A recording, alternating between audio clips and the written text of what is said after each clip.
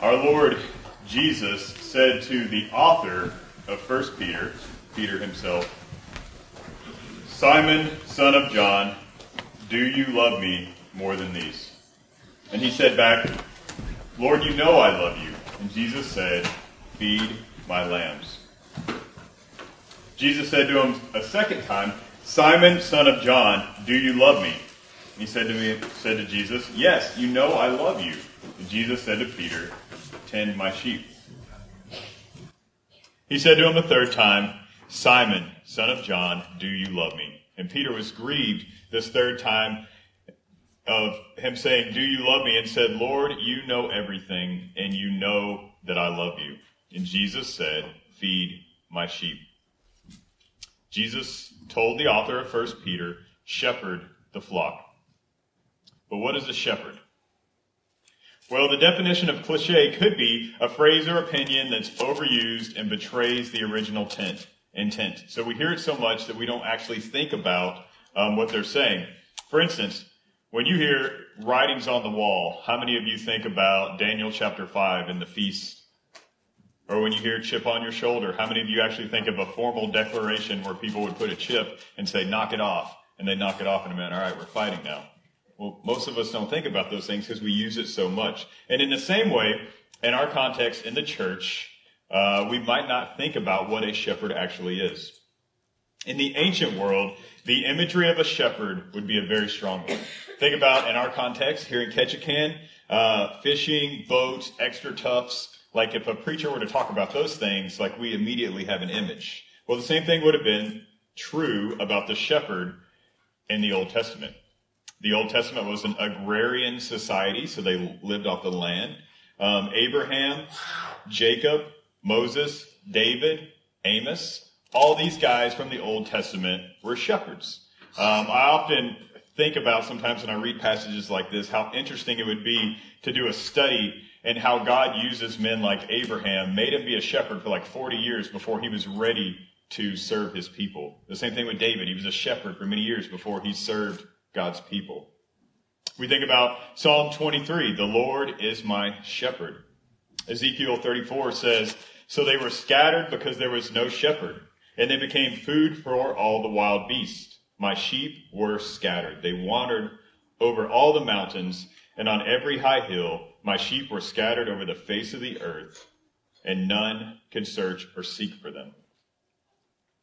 In the New Testament, we see that Jesus is always portrayed as the good shepherd.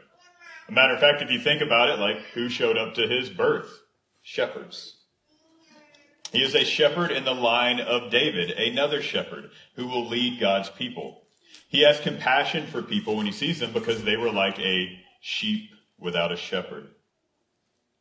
He is the good shepherd.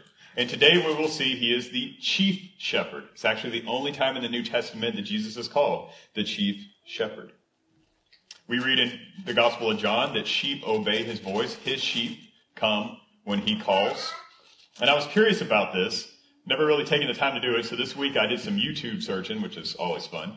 And just about shepherds. And I wondered about this. And I saw like in New Zealand and I think somewhere up in like Northern Ireland. And they had these case studies where the shepherd would come out and call the sheep. And it was kind of cool because it was really cloudy, big hills like this. And he would get out there and yell, yabba dabba dabba kind of stuff. And all of a sudden these sheep would just come piling out like you were calling a dog or something. Another one I watched in New Zealand, they took these students. And I don't know if they were like on a field trip or what they were doing. But they had 3 students and they all came and said the same call of the shepherd. And they had the sheep out in the field and the sheep just kept eating grass. Shepherd came up, said the exact same thing. And man, they just piled in and ran, piled in around the shepherd. I thought, how cool is that? And I watched one more episode of these shepherds. They were somewhere in Asia in the mountains, but they had hundreds of sheep. And they were going along these little trails where they had to be single file. And they just filed right in, following the shepherd. And then there was another shepherd at the end, and he was carrying some of the little ones. And I thought, man, all of these are just strong images that we don't really have in our context, but should know about. In Matthew 10:6, we see that the disciples are portrayed as shepherds themselves. They're commanded to go to the lost sheep of Israel. But then a few verses later, Jesus says that they themselves are described as sheep who are going out among wolves. So we see that shepherds in the church are also themselves sheep. Today we will think about the relationship between the chief shepherd, under shepherds, and the sheep. What is a pastor's role? Are the men who serve as pastors just unrestrained dictators, like they just get what they want? But on the other end of that is an overseer, the church's hireling, as D.A. Carson calls them. Someone we can just demand from, lobby for our views. They're really just the face of the company that has to do what the church says. What about the congregation's role in the local church? Is the body just a group of voiceless minions that get ran over and they just have to hope that their pastor is benevolent or nice? And also, how should we respond to the overall message of 1 Peter? How should we as the church, the sheep, under the chief shepherd, live after hearing Peter's thoughts? Today we will wrap up a study of 1 Peter, a series we have called The Marrow of the Christian Faith, kind of a play on words off of something 1 Peter said about this book. And today we will hear the Apostle Peter's exhort the church to stand firm in the faith. So today we're going to wrap up 1 Peter. Next week we're going to have a couple of short series coming up. So next week we'll start a series in Jonah. It's just two sermon series. And after that, a 3-sermon series in Jude. And then this fall, we're going to go through the Old Testament can't speak this morning. Covenants. So normally I preach through books of the Bible, but this will be a little more topical and that will handle each covenant. So like the Mosaic, the Abrahamic, and go through. And that will take us through to Christmas time. And then after the first of the year, we will start a long series in the Gospel of Mark. And so that's kind of our plan going forward. But here in 1 Peter, we have seen that our faith is Trinitarian, that it involves the Father, the Son, and Spirit, each person of the Godhead. The church is to strive for holiness, to be holy as God is holy. To understand that persecution will come, do not think it is strange, but we are to endure that persecution. Honor the government, but fear God. That God has a good plan for marriage for his people. We see the conduct of the pilgrim family in that Christ's sacrifice was perfect, what we call high Christology. The text I would like to draw your attention to today is 1 Peter chapter 5. We will read the entire chapter, closing out our series in 1 Peter. 1 Peter chapter 5, starting in verse 1. So I exhort the elders among you, as a fellow elder and a witness of the sufferings of Christ, as well as a partaker in the glory that is going to be revealed, shepherd the flock of God that is among you, exercising oversight, not under compulsion, but willingly, as God would have you, not for shameful gain, but eagerly, not domineering over those in your charge, but being examples to the flock. And when the chief shepherd appears, you will receive the unfading crown of glory. Likewise, you who are younger, be subject to the elders. Clothe yourself, all of you, with humility toward one another. For God opposes the proud, but gives grace to the humble. Humble yourselves, therefore, under the mighty hand of God, so that at the proper time he may exalt you, casting your anxieties on him, because he cares for you. Be sober-minded, be watchful. Your adversary, the devil, prowls around like a roaring lion, seeking someone to devour. Resist him.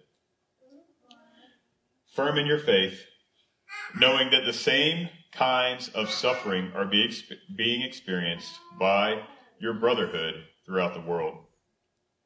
And after you have suffered a little while, the God of all grace, who has called you to his eternal glory in Christ, will himself restore, confirm, strengthen, and establish you.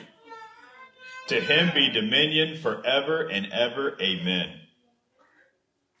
By Silvanus, a faithful brother as I regard him, I have written briefly to you, exhorting and declaring that this is the true grace of God. Stand firm in it. She who is at Babylon, who is likewise chosen, sends you greetings, as does Mark, my son. Greet one another with a kiss of love. Peace to all of you who are in Christ. In today's text, we find three timeless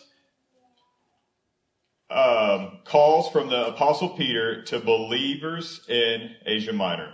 First, we see that Peter gives instruction to the overseers to shepherd faithfully. Peter gives instruction to the congregation to humbly submit. And Peter gives instruction to the church to stand firm in the faith. Again, Peter gives instruction to the overseers to shepherd faithfully, to the congregation to humbly submit, and to the church as a whole to stand firm in the faith. Peter gives instruction to the overseers to shepherd faithfully. So linking this text to what we read last week about suffering, Peter starts with so. Schreiner believes that the elders or pastors are mentioned first because they are the most likely to receive persecution in their current context. And since judgment begins with the household of God, all of the church must live in a manner pleasing to God. Humility. It starts with church leaders, but then funnels down to everyone. The elder, pastor, overseer is to shepherd the flock in a godly manner. So looking back at verses 1 through 2, I exhort the elders among you as a fellow elder and a witness of the sufferings of Christ, as well as a partaker in the glory that is going to be revealed. Shepherd the flock of God that is among you, exercising oversight, not under compulsion, but willingly as God would have you, not for shameful gain, but eagerly. So Peter calls himself a fellow elder. He is here expressing solidarity with the sufferings of the elders in Asia Minor, but is a witness to Christ's suffering. So this is not just any Peter. This is the Apostle Peter, the one that has witnessed Christ's sufferings. The word for elder here in the Greek is presbyteros, which is where we get our word presbyter. If you think of Presbyterians, they call their guys presbyters. But presbyteros is the word here that's been translated elder. It means pastor, elder. It's interchangeable. It's not one or the other. It can be either one. But it is for those who oversee the spiritual health of the church. Those who function as preachers, as teachers, as leaders, the shepherds, if you will, are who we're talking about here. It is the word used throughout the New Testament in Acts and the epistles to talk about shepherds, and it is always found in the plural sense. So there's never a letter written to the elder or the pastor at such and such a place. It's always plural. So there's a plurality of presbyteros or the elders or pastors. Compared to biblical church government, here in the West, we often have a highly complex system. Really, there are two biblical officers. They are the elders or pastors and the deacons. We see this clearly in Philippians 1:1. Paul and Timothy, servants of Christ Jesus, to all the saints in Christ Jesus who are at Philippi with the overseers and deacons. There again, plurality, two offices. Elders oversee spiritual welfare, and deacons oversee the temporary ministries. So by temporary, I mean the building, physical needs, hospitality, specific ministry areas. Think Acts 6, where the apostles say it's not right for us to neglect preaching and teaching to serve tables. Can mean money, possibly, or also could mean actually serving food to the body. Things you may or may not have, those temporary ministries. In many SBC churches, the model we often find is a single pastor and deacons serving as elders. That's how it often is found. I once had an older believer tell me when I was a new Christian in the church that if we would not translate alliterated words in church history, that we'd have been better off. Instance of this is baptizo, which is the word we get baptized. It literally means immerse or dip. So if you look at old Greek language, it could also apply to a ship that sank. I always say, how many more Baptists might we have if we had translated baptizo, immerse, rather than transliterated baptize? Well, we find the same thing with deacon. It comes from the word dikainos, or servant. So it's not just an office in the New Testament. It's a word that means servant. A prime example of this in the original language in Greek is when we read about Jesus and it says, the Son of Man came not to be deaconed, but to deacon. That's what that means. So it literally means servant. But in our church constitution, I'm kind of laying out a lot here so that this makes more sense as we go through it. But in our church constitution, our deacons lead the church along with the lead pastor. Our deacons review the spiritual welfare of the church with the pastor. Our deacons guard the spiritual unity of the church alongside the lead pastor. They oversee discipline of members alongside the lead pastor. They oversee who fills the pulpit. And our deacons themselves have filled the pulpit when you have been without a pastor. So I say all that to say, when we read overseers, in our church context, you should be thinking also of deacons. So not just Ben and I, but also the deacons, those who are over spiritual welfare of the church. All right, so I went through all that to get to where we're going here. So in verse 2, Peter explains the task of elders or overseer is to shepherd the flock. They are not to be like the shepherds in Ezekiel 34 who only cared for their own needs, but they are to feed and to lead the sheep. The message that we know from John's gospel would be close to Peter's heart when Jesus, before he ascended, said, feed my sheep, to lead them. They are called the flock of God. So if you are here and you are a spiritual leader, this is not your flock. This is God's flock. It does not belong to me. It does not belong to you. This is God's flock. Acts 20:28 says, pay careful attention to yourselves and all the flock in which the Holy Spirit has made you overseers to care for the church of God, which he has obtained by his own blood. So the church does not belong to any pastor. Jesus has bought the church with his blood. So overseer, you are responsible to shepherd according to God's rules. Oversee, supervise, and teach the scriptures and nothing less. And not out of a position of greed. Shepherding is not just another job. I think I told you one time that all of us interns kind of gaping mouths shocked one time at our pastor when I was in seminary, who was a very kind and godly man, said, if I ever hear of a elder applying for a job where I'm the pastor, and he says, I don't have time to read the Bible for my own. He said, as far as I'm concerned, the interview is over. He said, because if you are not feeding your own soul, then shepherding is just a job to you. The church is not a way for a man to skim money out of an account. God help the shepherd who ever uses a ministry to supplement his own lifestyle or to seek some kind of shameful gain. The Bible does say, though, that those who teach and those who preach are worthy of double honor. The Bible says, especially if they are involved in the preaching and teaching ministry of the local church. But his vocation is one of tending the Creator's people, of tending the sheep. And he should do so with a measure of fear and trembling. Not because of what people might do to him, but because of God. A genuine Christian leader desires to serve. It says here in the text, eagerly. Those who desire God to serve God's people desire a noble task. We read that in 1 Timothy chapter 3. But look with me at chapter 3 here, or verse 3. Not domineering over those in your charge, but being examples to the flock. So a genuine shepherd is not domineering. Just as a husband cannot coerce his wife into submission, we read that a few chapters ago, the shepherd must not force the church to be subject to him. But now we have to be careful with that because the church is not the bride of the shepherd. The church is the bride of Christ. We are just under shepherds. We are just messengers. But we cannot force anyone to submit to us. Look, Jesus will not look fondly on those who take advantage of or coerce his bride. Do not abuse the bride of Christ if you are here and oversee the spiritual welfare of the church. But church, you're to be a Berean. This is not blind obedience. As I have told you, and I will continue to tell you, have your Bibles open. Have them on your lap. How do you know if you have a good pastor? Your Bible is your standard.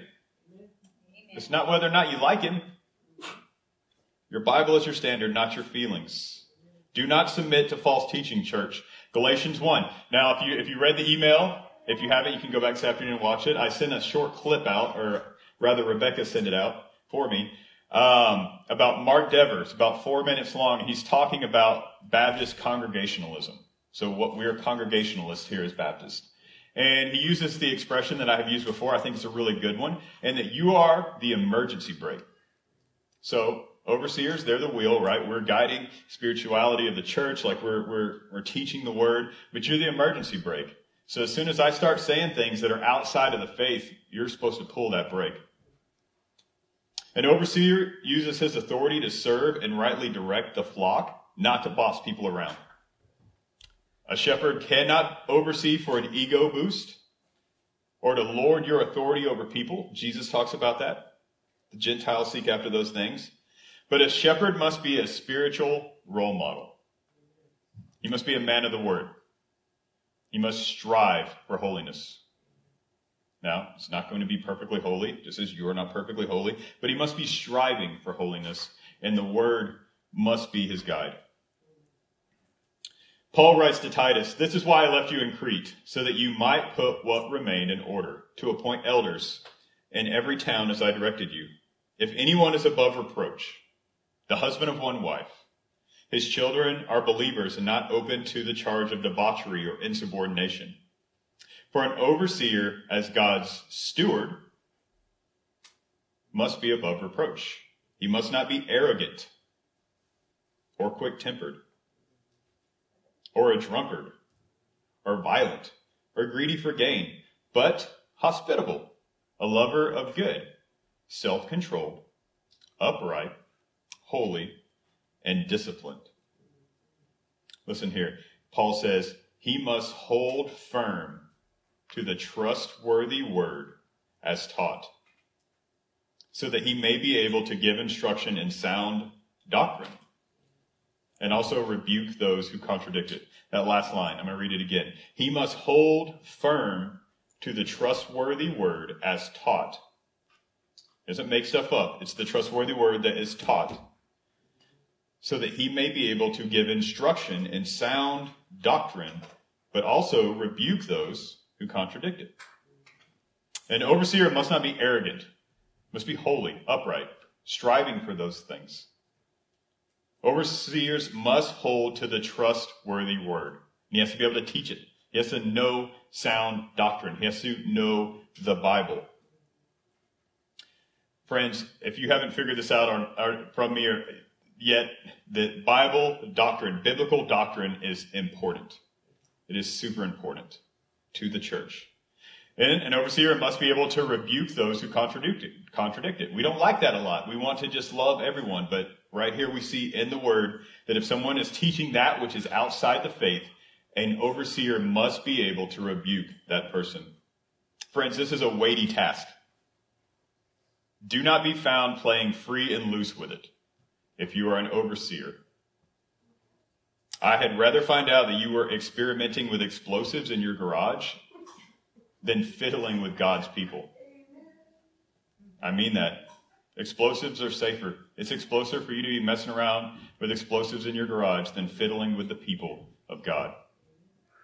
Leaders are accountable. That's why there's a plurality of elders. So I mentioned that earlier. There's always elders, not the elder. There's always overseers, not an overseer, unless you're talking about one you're going to call. There will usually be a main teaching elder or a lead pastor. That just naturally happens in the local church. But there is a plurality of overseers. There's accountability built in. We often add programs and things that are unneeded if we just followed what the Bible taught, because there's accountability built in to the local church according to the Bible. Ultimately, overseers are accountable to God. James 3:1 says, "Not many of you should become teachers, my brothers, for you know that we who teach will be judged with greater strictness." When you remove an overseer for false teaching, you are actually doing so out of love. How many of you think of it that way? You are keeping him from incurring more judgment on himself from a holy God. If you watch the Dever video, he said he will often tell his congregation, fire me. If you hear me saying something that the Bible doesn't teach, fire me, because you're actually saving me from judgment from God. As a fellow elder or fellow overseer, it is my job to call you out if you are guilty of false teaching. And it is your job to call me out if I'm guilty of false teaching. John Chrysostom, I was reading about him. He's an old preacher. So we're talking like 300s, 400s. I don't remember the exact date. He's in the ancient church. I really love him. And one of the things I love about him is he preaches just like I was taught to, through books of the Bible. He didn't make up sermons each Sunday or like cherry pick around, but he preached through books of the Bible. But he kind of gets a bad rap sometimes from scholastic theologians because he wasn't engaged with a lot of the arguments going on during his time. Do you know why that was? Because he wasn't concerned with what was going around the Mediterranean. He was a pastor, and he preached to his church. He shepherded his flock rather than getting into this high arguments that were happening around. Not saying that those things are bad for some people, but if you're a pastor, right here is where our thoughts and our hearts need to be. The Bible and the sheep we are called to shepherd. While Christ will not look favorably on those who abuse his bride, he rewards those who serve faithfully according to his word. Look with me at verse 4.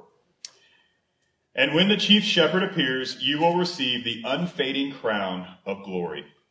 Here Peter reminds the overseers what will come of their faithful service. Back in the New Testament times, there was a crown that would be given to Olympic competitors or to warriors, and it was like woven. You've probably seen it like in pictures and stuff of like leaves, like a crown of leaves they would put on their head. Well, that was a much coveted thing in the old world, but guess what? It faded. It died. So when a first century person read this, they'd know exactly what they were talking about. The person who serves as a overseer will receive a crown that will not fade, unlike those leafy crowns that they got in the first century.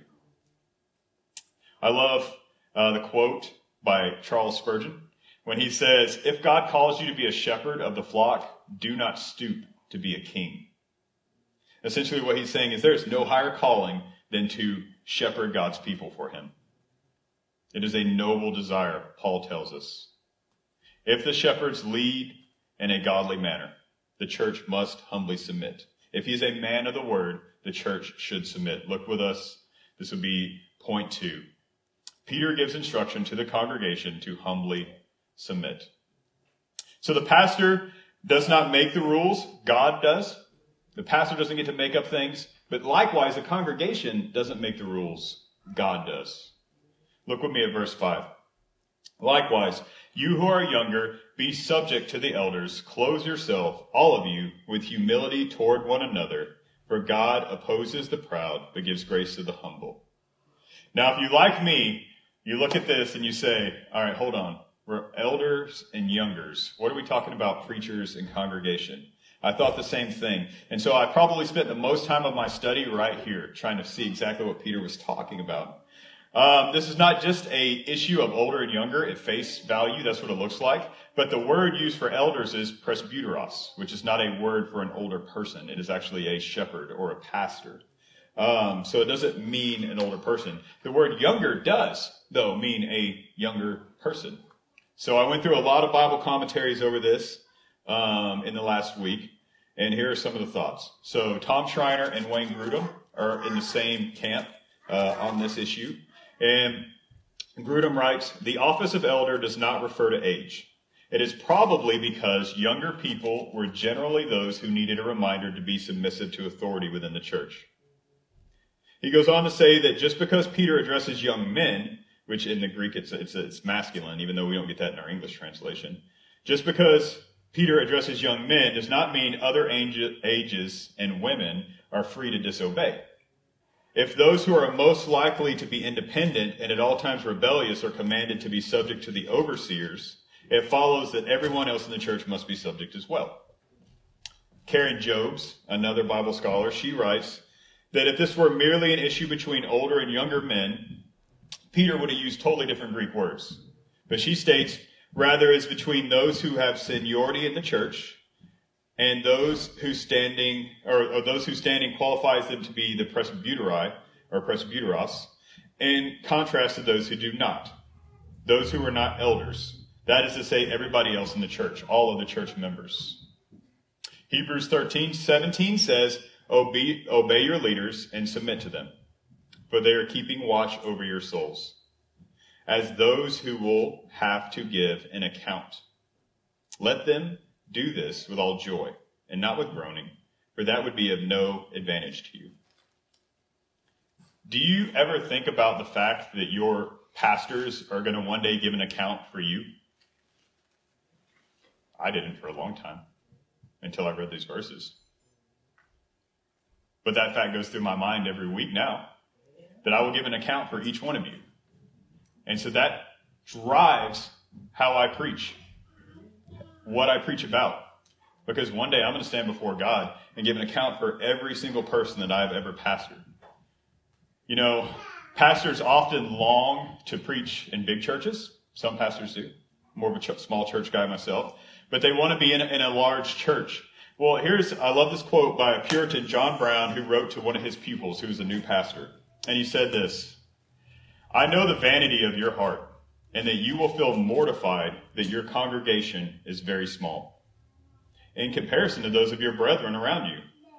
But assure yourself on the word of an old man, that when you come to give an account of them to the Lord Christ at his judgment seat, you will think you've had enough. In other words, it might be better to be a pastor of a small church because you're going to stand before Jesus, pastor, and you're going to give an account for every single soul, for every single word. Every time someone came up to you and said, well, I think, and you knew that it wouldn't really line up with the Bible, but you were afraid because you wanted them to like you, and so you didn't say what you should have said. Or for every time you came across a text and you knew it was going to be hard and people weren't going to like it, but you knew it's what the Bible said, and you said, and you kind of squirmed on it or glossed over it real quick so people wouldn't be mad at you. Pastor, you're going to give an account for that kind of stuff. The writer of Hebrews says, submit to your shepherds. Let them keep watch over your soul without groaning. Let them shepherd you without wearing holes in their stomach. The writer of Hebrews is saying, don't be a stubborn sheep, but be a joy to shepherd. In contrast with rebellion and arrogance, Tom Schreiner writes, humility is the oil that allows relationships in the church to run smoothly and lovingly. God showers grace on the humble church member, but he sets his face against the proud. This quote sums up Peter's argument from Schreiner. The purpose is not to encourage obedience no matter what your leader might say. For if leaders give counsel that contravenes God's moral standards or violates the gospel, then they should not be followed. Nor is this verse suggesting that leaders are exempt from accountability before the congregation. We have already observed that elders are to be admonished not to use their authority as dictatorial rulers, but are to serve those under their charge.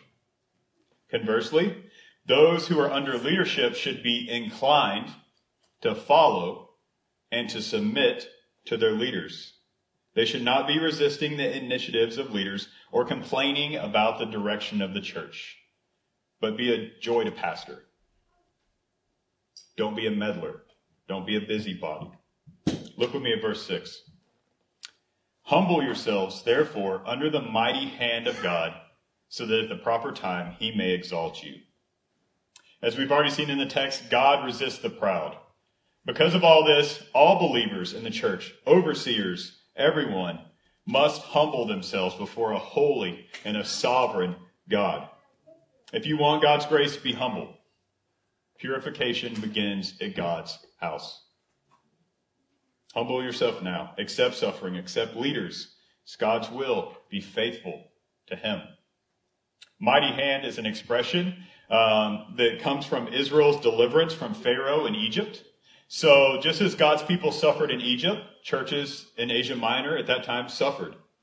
Just as God's vindicated Israel, God will vindicate his church. Just as God cared for his people in the Old Testament, God cares for his people in the New Testament. Just as God gave his people in the Old Testament leaders, God gives his people in the New Testament leaders. Look at me at verse 7. Casting your anxieties on him because he cares for you. God is not an uncaring God. God loves his people.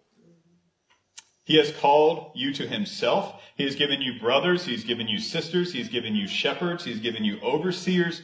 Even your trials are an example that he loves you, that he desires for you to be holy, that he desires to burn the dross off till you're pure.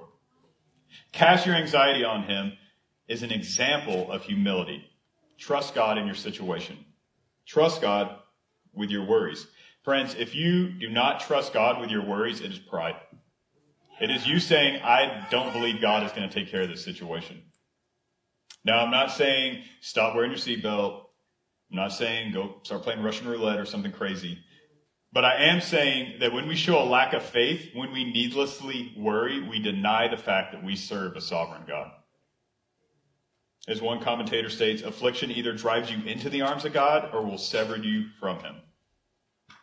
I pray that each one of you are trusting him in any affliction you have because he will sustain you.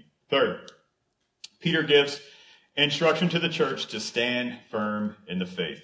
Verses 8 and 9. Be sober-minded. Be watchful. Your adversary, the devil, prowls around like a roaring lion, seeking someone to devour. Resist him.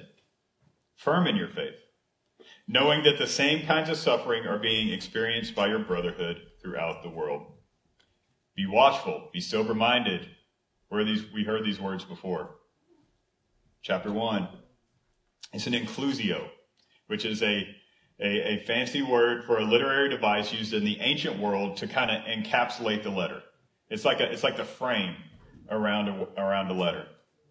So in the beginning, he said, be sober-minded. In the end, he's saying, be sober-minded. Realize persecution will come. Stay alert. Satan's on the loose.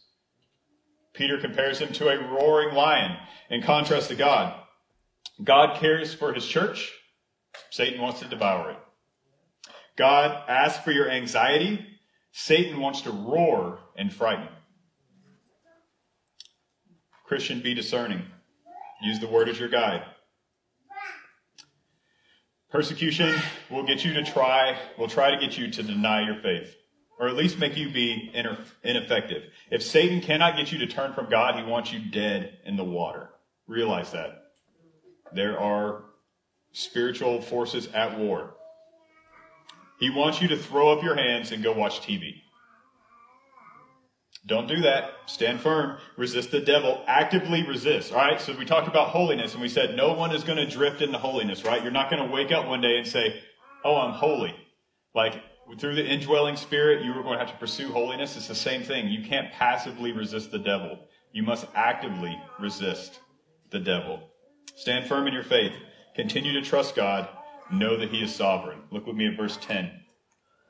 And after you have suffered a little while, the God of all grace, who has called you to his eternal glory in Christ, will establish himself, restore, confirm, strengthen, and establish you.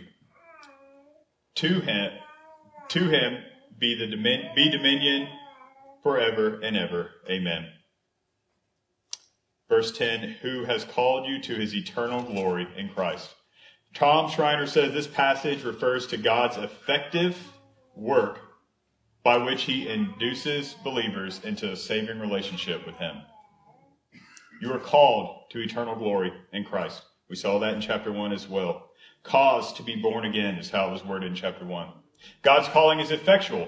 It is perfect in Jesus Christ. He is the author and he is the finisher of your faith. The God who is called will strengthen. He will preserve you. A Christian will endure to the end. This thought again causes Peter to burst forth a doxology. He says, to God be all dominion forever and ever. Amen. So, Christian, be of great cheer. You are on the winning side. Victory, dominion, all of that belongs to Christ. Long for the day when we're in his presence. Look with me as we close out at verses 12 through 14. By Silvanus, a brother, as I regard him, I have written briefly to you, exhorting and declaring that this is the true grace of God. Stand firm in it. She who is at Babylon, who is likewise chosen, sends you greetings. So does Mark. So does Mark, my son. Greet one another with a kiss of love. Peace to all of you who are in Christ. I think verse 12 summarizes the entire letter. God has graciously saved us through his work in Christ, and we are to stand firm in it. Writing to a persecuted church, stand firm till the last day. Look at verse 13. It's kind of like first century code talk, so we get to decode a little bit here. She who is at Babylon, who is likewise chosen, sends her greeting. Who is she? Well, it's not a woman. She is the church, the body of believers.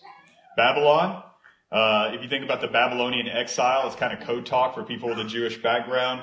It represents those who reject God. So she is the church. Babylon is actually Rome. Chosen. The Greek word here is eklektos, or the picked out, the chosen of God. This is another inclusio from chapter 1. So if you look over, turn real quick in your Bibles over to chapter 1. We read, Peter, an apostle of Jesus Christ, to those who are elect exiles of the dispersion. It's the same word they're used for elect is used here for chosen. They just translate it in English different. It means the picked out, the chosen. So the elect, those who God has foreknown from the foundation of the earth. So in plain talk, basically what Peter is saying here is the church at Rome, who is also chosen, says howdy. Says hello. But so does Mark. This is John Mark, who accompanied Paul on his first missionary journey and caused a rift between Paul and Barnabas, if you remember that story in Acts. And tradition holds that he penned the Gospel of Mark under the direction of Peter, which we're going to learn this next year. In verse 14, we read, greet each other with a holy kiss. Use your discernment during COVID. Something we're probably going to not do for the time being. And peace to all those who are in Christ, or the true Christians. So just a few points of application on this morning's text. First, shepherd the flock well. Pastors and deacons, I'm talking to you. Oversee biblically. You will give an account. Use the king's instruction to shepherd. Not your own ideas, not your own thoughts, not your own feelings. Use the king's instructions. But shepherd the sheep. Don't seek to corral the goats. Charles Spurgeon said, my job is to shepherd the sheep, not to entertain goats. So Christians. And to ward off the wolves. One of the Protestant reformers said, every shepherd has to have two voices. One to comfort and encourage the sheep, and the other one to scare off the wolves. Second point application, humbly submit. Lovingly remove overseers who preach another gospel. Your pastors are not to be dictators. At the same time, your pastor is not a hired face of the company. He answers to God for the condition of your soul. Your pastor is not to be someone to box into a corner and demand your wishes. He is God's representative to the flock. He is there to ensure that the king's sheep are well fed with the king's food. He is not a custom order chef. You are to be subject to your pastors, to your overseers, until they prove they do not actually serve the king. Then, if they're not teaching the king's instruction, you are to remove them out of love so that they do not incur more of the king's judgment. Third, cast your anxiety on him. Worry is a lack of faith. Have faith in God. Understand that your plan may not be God's plan. So whatever situation you're in, he may not want you to be healthy and prosperity in that situation. So understand that. Stand firm. This is written to a persecuted church, and they are told to honor everyone, but to stand firm. Stand firm in what you believe. Follow Christ's example. Fifth, discern from the world and God's word. Don't let the world tell you how to be a Christian. Let God. Stay in your Bible. So as we wrap up here, who do you desire to follow? Do you desire to follow at all? Do you even want to be shepherded? Do you want a shepherd? Or do you want to make the rules? If you think such thoughts, it could be you're just young in your faith. Humility comes through sanctification, so it may just be you're young in your faith. But search your heart. Do you desire to chart your own course? Maybe the reason your natural inclination is not to follow is because you are not actually one of the king's sheep. You have not faith in Christ. So his leadership and that of his under-shepherds is going to be utterly distasteful. You will not be able to stand firm until you have faith in Christ.